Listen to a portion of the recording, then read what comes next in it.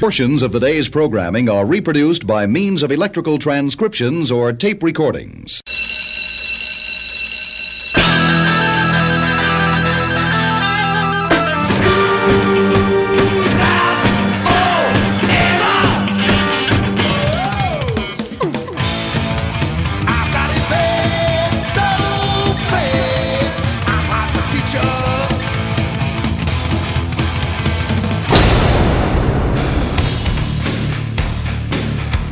It's time for school, Rock School, with your hosts, Dr. Joe Burns. I didn't even know Jim Croce went in for that kind of stuff. You know, he was badly rolled around. Apparently, sure. You don't tug on Superman's cape.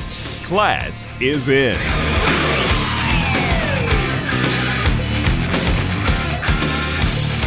This is the Rock School Radio Show right here on the Rock School Radio Network. We just keep gathering, like people collect paper clips, we just keep gathering other radio stations that want to run the show. We have a yet another guest sitter-inner today. I tried to get Edward Snowden, but he's apparently on his way to Ecuador or Russia or somewhere else. So instead, we got our own brown-eyed, handsome man, number 42. It's our tutor historian. What's your name, young man? Bill Robison. All right. Well, welcome to the show. Thank you so much My for pleasure. sitting in. I think Mr. Snowden is doing a show with Julian Assange today. You think so? Yeah, that's what I understand. Well, we don't have many secrets here. As a matter of fact, we go out of our way to tell secrets here. And if you want, here's my telephone, and it's not Verizon, and I don't know that there's any pictures or anything on there that the government would care about. Looks pretty dull. Yeah, it is. It's I think there's a Van Halen picture on there, but other than that, nobody cares. Do you use the library for any interlibrary loan? Do you do that at all? Absolutely. Do you? I use it to death. In fact, I'm just waiting for that to be stopped with all the budget cuts. Oh, the interlibrary loan people are wonderful. I love it. Love it. Got a hold of a great book. As a matter of fact, I want to pitch the book because it is the topic for this show all the way through. It's called Rock and Roll's Strangest Moments, Extraordinary Tales from Over 50 Years of Rock Music History by a guy named Mike Evans. And it has no thread the whole way through it. It's simply chapter after chapter after chapter after chapter of some weird rock story. So there's no thread to the show. It's just one silly rock story after another one. Like if Frank Zappa's father is really Mr. Green Jeans and such. He is not. So I don't think he is. No. Frank loved the story and he allowed it to keep going. But David Bowie. Let's talk David Bowie. Now, David Bowie, if you have ever looked at him up close, he has one eye a different color than the other eye. You ever noticed that? Yes. Okay. The pupil also is a different size. Right. So obviously it's something he does on stage that, a different color contact or something like that. Or the man's an alien, one of the two. No, it actually is done that way. It actually looks that way on purpose. Bowie gets into a fight when he's age 13 with a guy named George Underwood over what else? A girl. Well, of course. Yeah, of course. This is back when he wasn't David Bowie. Do you know what his name was beforehand, before David Bowie? I used to know that. It's David Jones. David Jones, David right. Jones, right.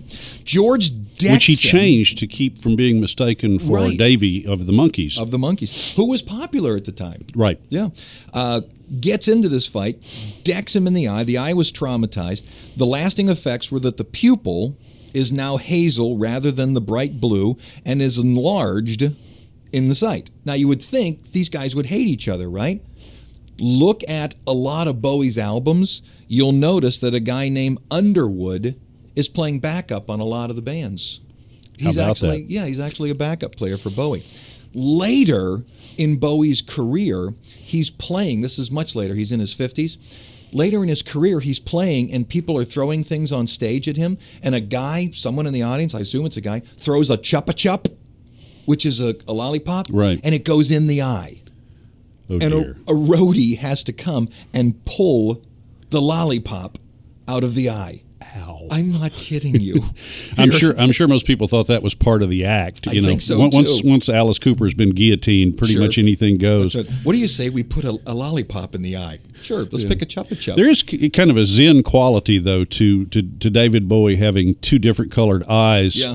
naturally when everything else he does that's weird is contrived. Sure. Let's head to Suffragette City. It's Bowie on Rock School.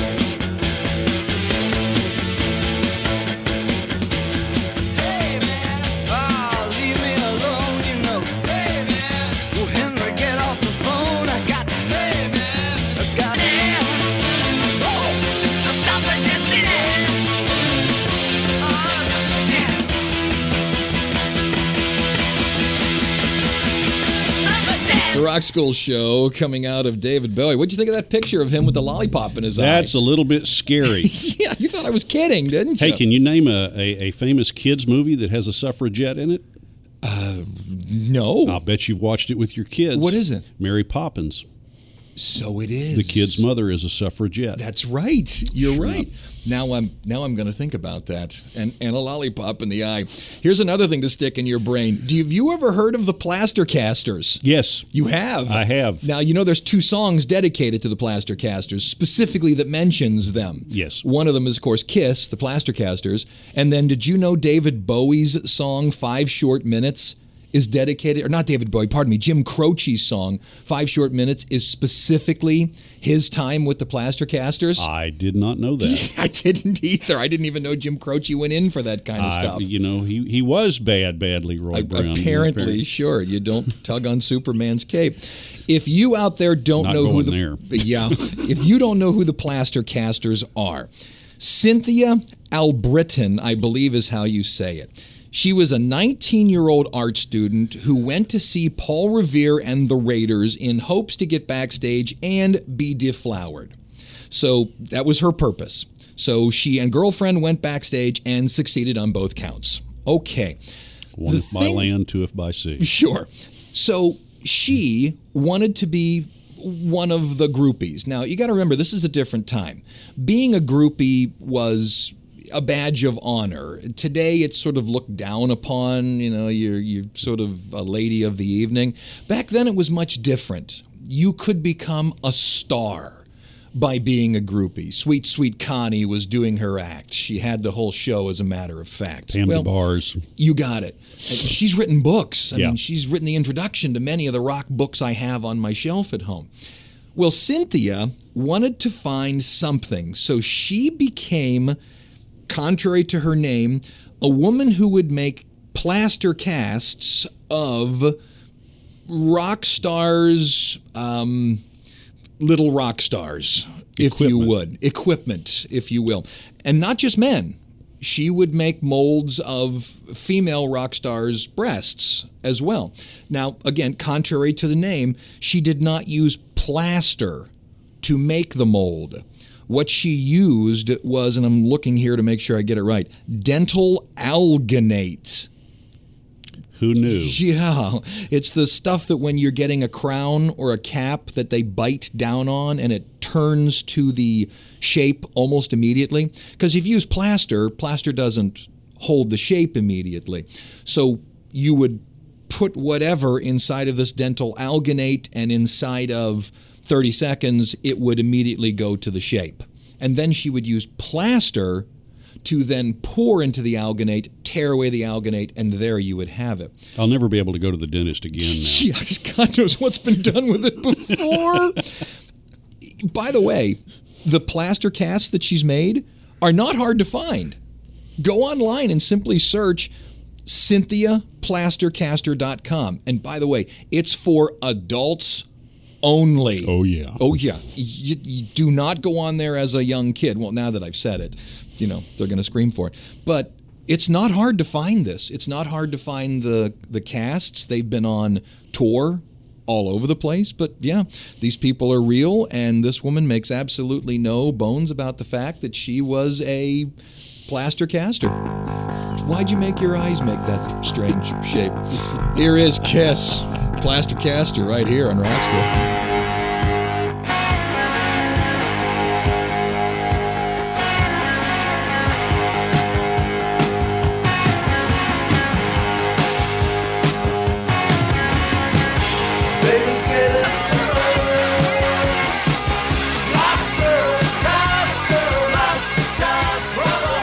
Okay, Okay, need one more to get us into the first break. You're a fan of the Trogs? Absolutely. The Trogs? Good. And Trogs are more than just one or two songs. They had a whole bunch of albums and were a rather big band going into late 60s, early 70s. Okay, you know the Trogs.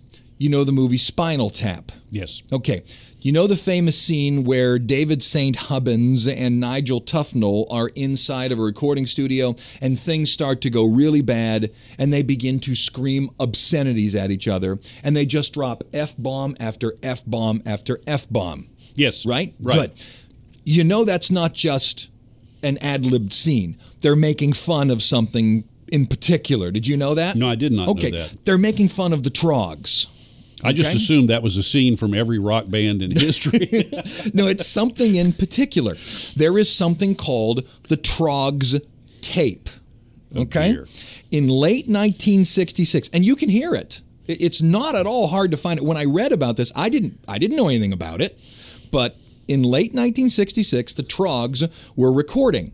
And two members of the Trogs, and there is a fight over which it actually is, who the two people are. They're in recording, and two members get into a huge F-bomb-laden fight. In case you're wondering, somebody actually counted the number of F-bombs. In a 7-minute fight, 147 of them fly back and forth between these two guys. Wow. That's heroic. It is, if you're going to. And after a while, you're listening to it. It's funny for about the first minute, because I listened to it, and I thought about playing a little bit of it on the show. It would have taken me forever to make it airable. Yes. And it would have just been, you beep, beep, beep, beep, beep, beep, beep, beep. It would have been a machine gun of bleeps. So if you want to hear it, simple, go to YouTube and simply put in the Trogs tape or the Trogs F-bomb tape. It'll come up. And some of them have that thing where you got to sign in to see it, but some of them don't. And there it all is. And that's the story. So that's where the thing came from in Spinal Tap. It's the F-bomb tape from the Trogs. Little did I know when I was an innocent junior high school kid listening to my 45 RPM singles from the Trogs. You got it. That they were actually nasty guys. Just remember, love is all around. Yes, indeed. That's right, on Rock School. I feel it in my fingers. I feel it in my toes. Come on and let it show. Come on and let it show. All right, first break here on Rock School. Once again, let me find the name of the book here. Once again, we are doing Rock and Roll's Strangest Moments. This is the book, Extraordinary Tales from Over 50 Years of Rock Music History by Mike Evans. Great book. If you get your hands on it, do yourself a favor. Let me do one of these that does not have a song attached to it since we're inside of the first break. Michael Jackson, right? You know that they had pictures of him inside of an oxygen tank. Have you seen that picture? Now, the story was that he did this to become younger and such. Well, you know that's not true. Right. Right? He actually bought it for the burn unit of a children's hospital. And he was there at the unveiling of it. It's apparently some unbelievably expensive piece of machinery, and the hospital couldn't afford it. So Mike made up the difference, and the reporters that were there said, hey, Mike, get in the thing. We'll take your picture. Okay. And then So you're telling me that the stories on the covers of the tabloids are not true? Might not be true. Oh. Yeah, so they screwed him over on that My faith is shattered. It is. The Globe might not be true. This is the one I do like, though.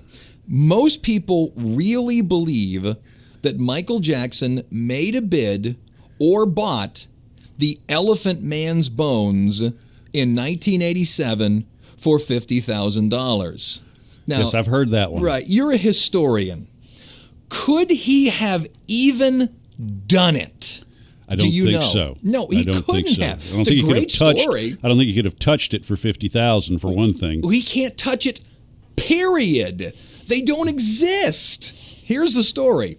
First of all, do you know the real name of the Elephant Man? No. John Merrick. In 1987, there were no bones to buy. As a matter of fact, there was no nothing to buy. The only thing that existed of him were his organs, which were kept in the Royal London Hospital until they were destroyed, along with most of the hospital, in a World War II bombing raid by the Germans. Okay, so those are gone. Can't buy them. The bones were never kept safe. The only thing that exists are casts of the head, one of the arms, and a foot. They are museum pieces and have never, ever been for sale. Darn. Yeah, great story, but you simply couldn't buy them if you wanted. Why that got started is so far beyond me, I can't even tell you. I don't know. There's some strange rumors that go around. Maybe he could have bought Jeff Goldblum, though. Because, Jeff Goldblum played the Elephant Man. He did. In a send-up of Andrew Lloyd Webber in the movie The Tall Guy, where they do a musical of the Elephant Man, which is one of the funniest things I've ever seen in my life. My wife and I tried to buy Jeff Goldblum's bones.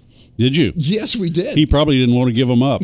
Well, he wanted to give up a few because he's been having trouble getting parts lately. There's a circularity to this because in one of his movies, he plays a tabloid reporter and describes what he does as great investigative journalism. Well, see, there you are.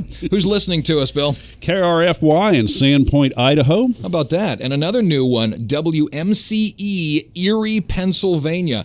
I have been to Erie, Pennsylvania so many points in time. Really, really nice place. Named after the lake, which you can swim in now. That's encouraging. Yeah, the people of Cleveland decided to stop throwing stuff in it. It burnt at one point in time, but you can swim in it now. Get us on Facebook, search Rock School Radio Show, and like us. You really like us. Back in a minute with a Steve Miller Band story that you're going to dig right here on Rock School.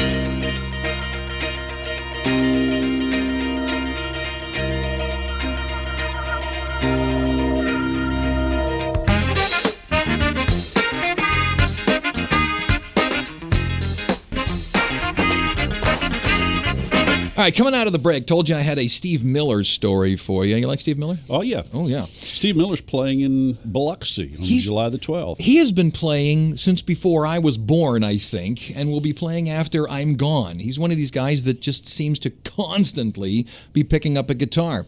Miller and Boz Scaggs was opening for him. Yes. He got Boz Scaggs into playing music. They were playing the Cherry Blossom Festival in Richmond, Virginia, 1969 at a football stadium, 25,000 people in attendance. Well, there were 200 plainclothes narcs in the audience, and they made themselves known. During the opening set, a helicopter flies by, tips so that a judge, in full judge garb, can see that people are smoking marijuana. The judge... At a Steve Miller concert. At a Steve Miller concert. Who would have guessed? You think? Yeah, see, I went to concerts. No one ever did that when I was there. The judge throws a couple thumbs up, which means that whatever legal what have you had to be done was good. Once he gave permission, the narcs began rounding people up and putting them on buses which had pulled up outside. Well, the crowd begins to riot, as you can imagine. A protester begins yelling, let's let them have it, let's get them, and it starts to go out. Boz Scaggs goes off stage, obviously. The promoter who's running the whole thing looks at Miller and says, you got to go out. Oh, boy. You got to calm this down. Well, what do? Miller goes out and plays his first song. The riot is still going on. Finally, he cuts the song off, walks up to the mic, says, this one is for all the police that are in the crowd, and proceeds to play the Star-Spangled Banner. This is the truth. Proceeds to play Star-Spangled Banner. The police stop, turn towards the stage, take their hats off, take their helmets off. The riot stops. At the end of it, Miller looks down and says, is everybody done? Okay, now we can go on. And the concert goes off, and the riot is quelled. How about that? By playing the Star-Spangled Banner. Beautifully done. Who'd have thought to do that? I don't know. Jimi Hendrix? Yeah, I guess. It's Jungle Love, Steve Miller Band in Rock School.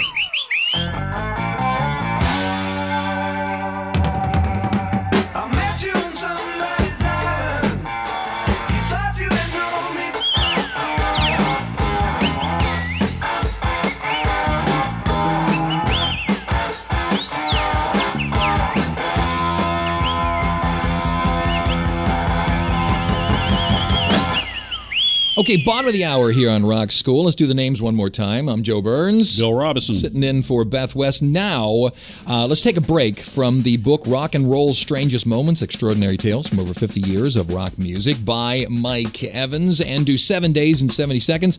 Something that happened on these dates, July 1st through July 7th. Rock music rules the roost. I believe Bill has Monday. Go. July 1st, 1969, John Lennon, Yoko, and family were involved in a car accident in Scotland. Lennon later had the wrecked car crushed into a cube and placed on display on his lawn in Tittenhurst Park. How many of you have the money to have your car put into a cube? I don't have the money to get my car oil changed. July 2nd, 1955, ABC Television airs the first episode of The Lawrence Welk Show. Thank you, boys. Thank you very much.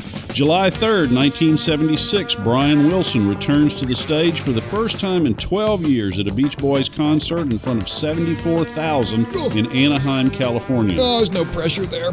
July 4th, 2002, George Michael appears on CNN to defend the video for his song Shoot the Dog, in which he depicts George Bush in bed with Prime Minister Tony Blair.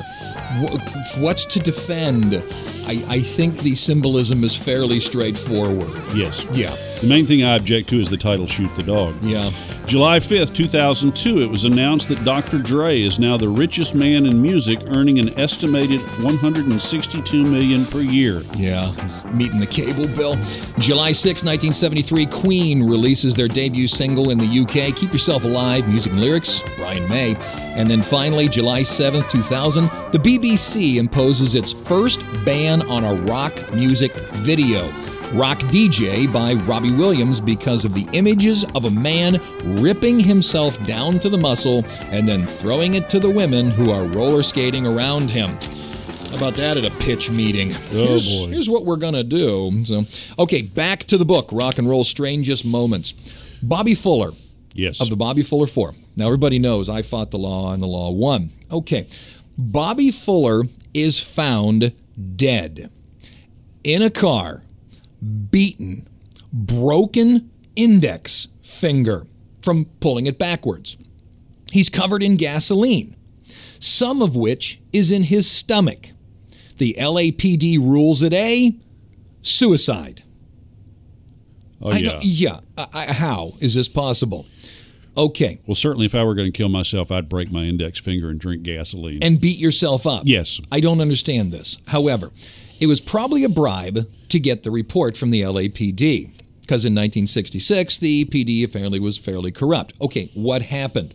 It's found out many years later that Delphi Records, who had at the time Bobby Fuller, made a mint off of Ritchie Valens before the plane crash because they started taking out $1 million life insurance policies on all of their artists. And Delphi Records had fairly notorious underworld connections. Well, approximately a month before the death of Bobby Fuller, guess what Delphi Records took out on Mr. Fuller? An $800,000 life insurance policy. You do the math. Yes. Yeah. Suicide? Don't think so. Seems like you fought the lawless and the lawless one. They did, right here on Rock School.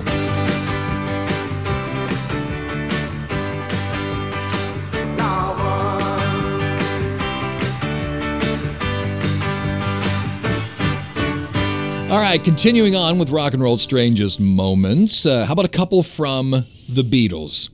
There's a real famous photo of the Beatles where George Harrison has a black eye, where somebody decked him. Have you ever heard sort of rumors about who decked him? No. Yeah, most people believe it was John Lennon because Lennon was known for doing that. That seems like a likely scenario. Likely scenario. It was not John Lennon. It was Pete Best. Aha! Here's the story. In the summer of '62, Best was sacked by manager Epstein. Right? Even Lennon states, we were cowards. They had just came back from playing Germany and were not happy with Pete Best, and they got rid of him. And Epstein said, this has got to happen. And they all went, okay, we'll go over here and you can him. And they brought in Richard Starkey, Ringo Starr. Great. Why was he fired? Well, some say he wouldn't do the haircut. Some say he was getting too many girls. The real reason is probably these guys were a tight-knit group and he just wasn't getting along with them. I mean, you got to live together, and he just wasn't gelling with the other guys. Right. I wish it was more an exciting reason than that, but that's probably it. Well, the Beatles were fantastically popular in Liverpool, and when they got rid of this person, they do this even in the Simpsons episode where they make fun of the Beatles. There are signs all over the place that were saying "best forever," Starkey never. Right. And this was outside of the Cavern Club. And when the Beatles were going down into the Cavern Club, have you ever been in the Cavern Club? No. No? You have to walk down a set of stairs to get down into the actual performance area. Well, the Beatles were coming down the stairs, and guess who was waiting down at the foot of the stairs? Pete Best? Pete Best and his right fist. And it just happened that out of just pure sorry we lined up this way, guys, Harrison happened to be closest to the fist, and kapow, he got clocked. How about that? That's it. That's the story. It was not Lennon, although why would Lennon stop a story like that? Here's one of my favorites by the Beatles. We'll come back with one more Beatles, but here's one of my favorites by the Beatles, Dr. Robert, who, by the way, was a dentist. And I bet that's where Cynthia Plastercaster got that dental amalgam from. Ew. You got to put that back in my head. Sounds like this on Rock School. Ring my friend, I said you called Dr. Robert. Does everything he can about Robert. Well, you're feeling fine. Well, he'll make you Dr. Robert.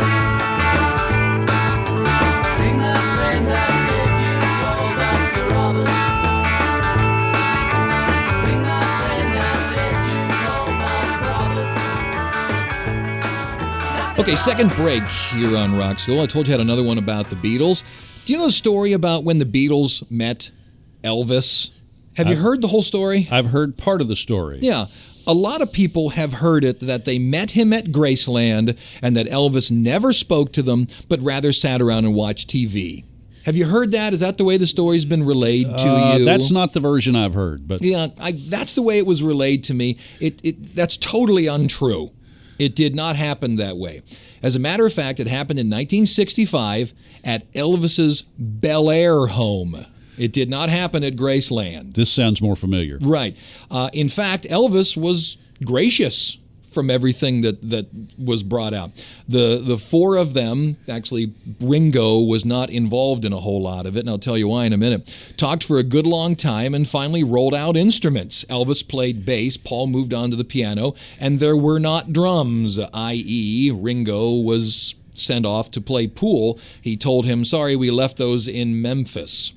So there's the four of them. They played for about 2 hours. It started to go south, and this is obviously what was told. It started to go south when Lennon asked Elvis why he wasn't making rock and roll anymore and went on to rib him for a good while about making movies instead of music. Elvis suggested he might just very well cut a few sides and, quote, knock you boys off the top. Yeah, and both groups said they were happy. They released nice press releases, but in private had little nice to say about one another. So that's the actual story. It's been changed after years and years and years, but that's what happened. They played together.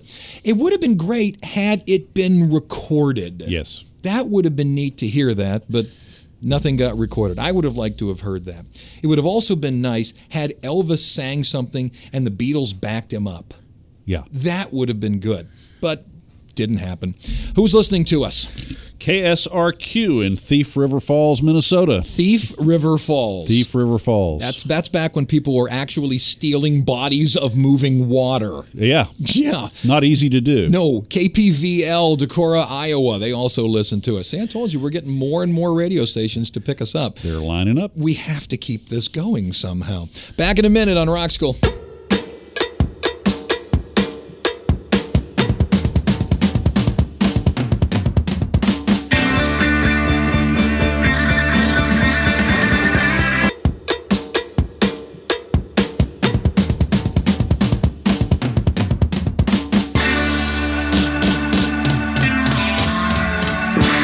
Okay, coming out of the break, let's talk about a supergroup, been a lot of them, Blind Faith, Asia, Journey, basically a supergroup. In 1966, Rolling Stone magazine, did you get Rolling Stone in 66? I did. Okay. I had to drive to Alexandria and go to a little newsstand to do so, but I got it. There it is. Okay. A new supergroup was announced called the Masked Marauders. Ever heard of them? The Masked Marauders. Masked Marauders. This sounds more like something that I would have watched on Saturday afternoon. No. It was made up of Mick Jagger, Paul McCartney, John Lennon, and Bob Dylan. Wow. Yeah, the author of the story was a guy named T.M. Christian. Even claimed the album was coming out soon and will be produced by Al Cooper. How about this? Well, you can imagine, boom. Well, obviously, there's going to be an album. It came out. It came out on Reprise Deity albums. There's only one problem. The whole thing was a joke. T.M. Christian was writer Greil Marcus, and the album was cut by student musicians from Berkeley. If you bought the album, the inner sleeve explained the entire thing was a joke. You can still get them today. As a matter of fact, I have a cut by the band. And people believe that even though the whole thing was made up and was a joke, that the musicians, Jagger, McCartney, Lennon, and Dylan, actually play on the album. And the cut I'm going to play is the cut that most people believe that some of those musicians, specifically McCartney, stuck their nose in the studio and as part of the joke, went ahead and did it. So take a listen to the cut. Maybe there's a real person on here. I highly doubt it. Yes. But maybe one of the real people were on here. Having been through the Klaatu is the Beatles scenario back in the early 70s, I'm always skeptical of these things. But then, of course, the Stones did do Jamming with Edward, didn't they? Sure, that's true. And the Traveling Wilburys. Maybe they got their idea from this. Who knows? That's right. Could be. But remember also, Paul is dead. Yes. Here are the Masked Marauders on Rock School. We were all just hanging around down at Ed's Cafe. Everybody had too much fun, not overlooking Hudson's Bay.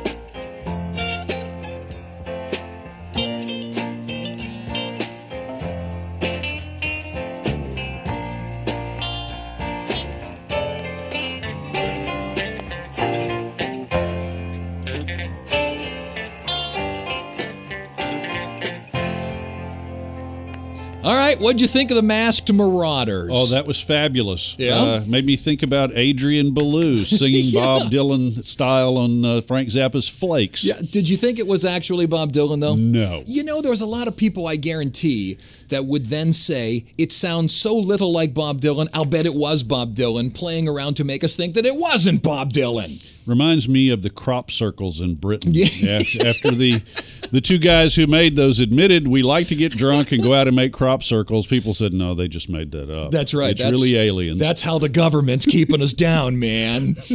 Okay, I got two more. And by the way, if you want to hear the rest of the Masked Marauders, I can't play some of the songs because they're like 12 minutes long. Just go to YouTube and type in Masked Marauders. It's a black album cover with a woman sort of looking over her right shoulder at you. You can't miss them. There they are. So, okay, here's one. It's an urban rumor. Rod Stewart had to be rushed to the hospital to have his stomach pumped because blah, blah, blah. He commented on it only once in a 1991 Rolling Stone interview. It is blatantly not true. In case you're wondering, there is a researcher, a historical researcher, that found the, what do you call it, the beginning of it, the inception of the rumor It apparently started for the first time when told against Clara Bow in the 20th, when she supposedly went on a date with the entire USC football team. Well. That's where it started. And since then has been attributed to Rod Stewart, Elton John. This is every person he has found it attached to. David Bowie, Mick Jagger, John Bon Jovi, the Bay City Rollers, Fiona Apple, Little Kim, and Britney Spears. But I'm sure anybody you wish to attack, you know, put it right on there. It's like Let Them Eat Cake. You know, that was Right. associated erroneously with Marie Antoinette, but earlier associated with various royal mistresses. All you have to do is just find a way, you know, what's the quickest way to attack somebody? Well, do it in a sexual manner, and people immediately believe it if they dislike the person. This is the one we're going to end on, though. Grace Slick supposedly dropped acid at the White House with Nixon daughter Tricia, and was going to slip more of the acid into the water at the party. Have you ever heard that rumor? Yes. Sure. Okay, not true, but close. Real close. Grace Slick is actually Grace Wing. And Grace Wing attended Finch College with Tricia Nixon. Right. Thus got invited in a big sweeping invite to the White House for tea. Great. She decided that she would use her invite, which said, Grace Wing +1. She would use her escort as Abby Hoffman, naming him Mr. Leonard Hoffman, Houfmann. Okay. They brought a whole bunch of acid tabs and were going to drop them into Nixon's coffee. Now, might have worked if they hadn't dressed up like, according to Grace herself, a go-go girl and a pimp. Had they just dressed normally, they probably would have gotten in, but they got stopped at the front. What's funny is that Pat Nixon actually liked the music that was around at the time and wanted to meet her. She liked Jefferson Airplane. She was a fan of the friends of Tricia and said, what's too bad she got shuffled off? You should have brought her in at the time. So Slick shot herself in the foot. She could have gotten in, but by doing something silly, if she'd have just gone in a cute little dress with acid tabs in the pocket, could have gotten into the White House. I got into the White House once. Did you? Yes. Was it one of those tours? I met Julie Nixon. Did you? And I was part of a group of high school students that were invited to Washington, D.C. And we were supposed to meet Tricky Dick, but he was busy. Leonid Brezhnev was in town, so we got to meet Julie instead. Well, he will bury you. But we didn't drop anything into anything. No acid tabs? No acid tabs. That's too bad. Hey, might have had some antacid tabs. Yeah, true. Thanks for sitting in. My pleasure. Appreciate it. Can you do it next week, too? You bet. Good. We're going to have you back next week. We'll have another topic for you. I'm Joe Burns. Bill Robison. Hey, class is dismissed. Don't know what's happened to me since I met you. Feel like I'm falling in love since I met you. I got to know what you do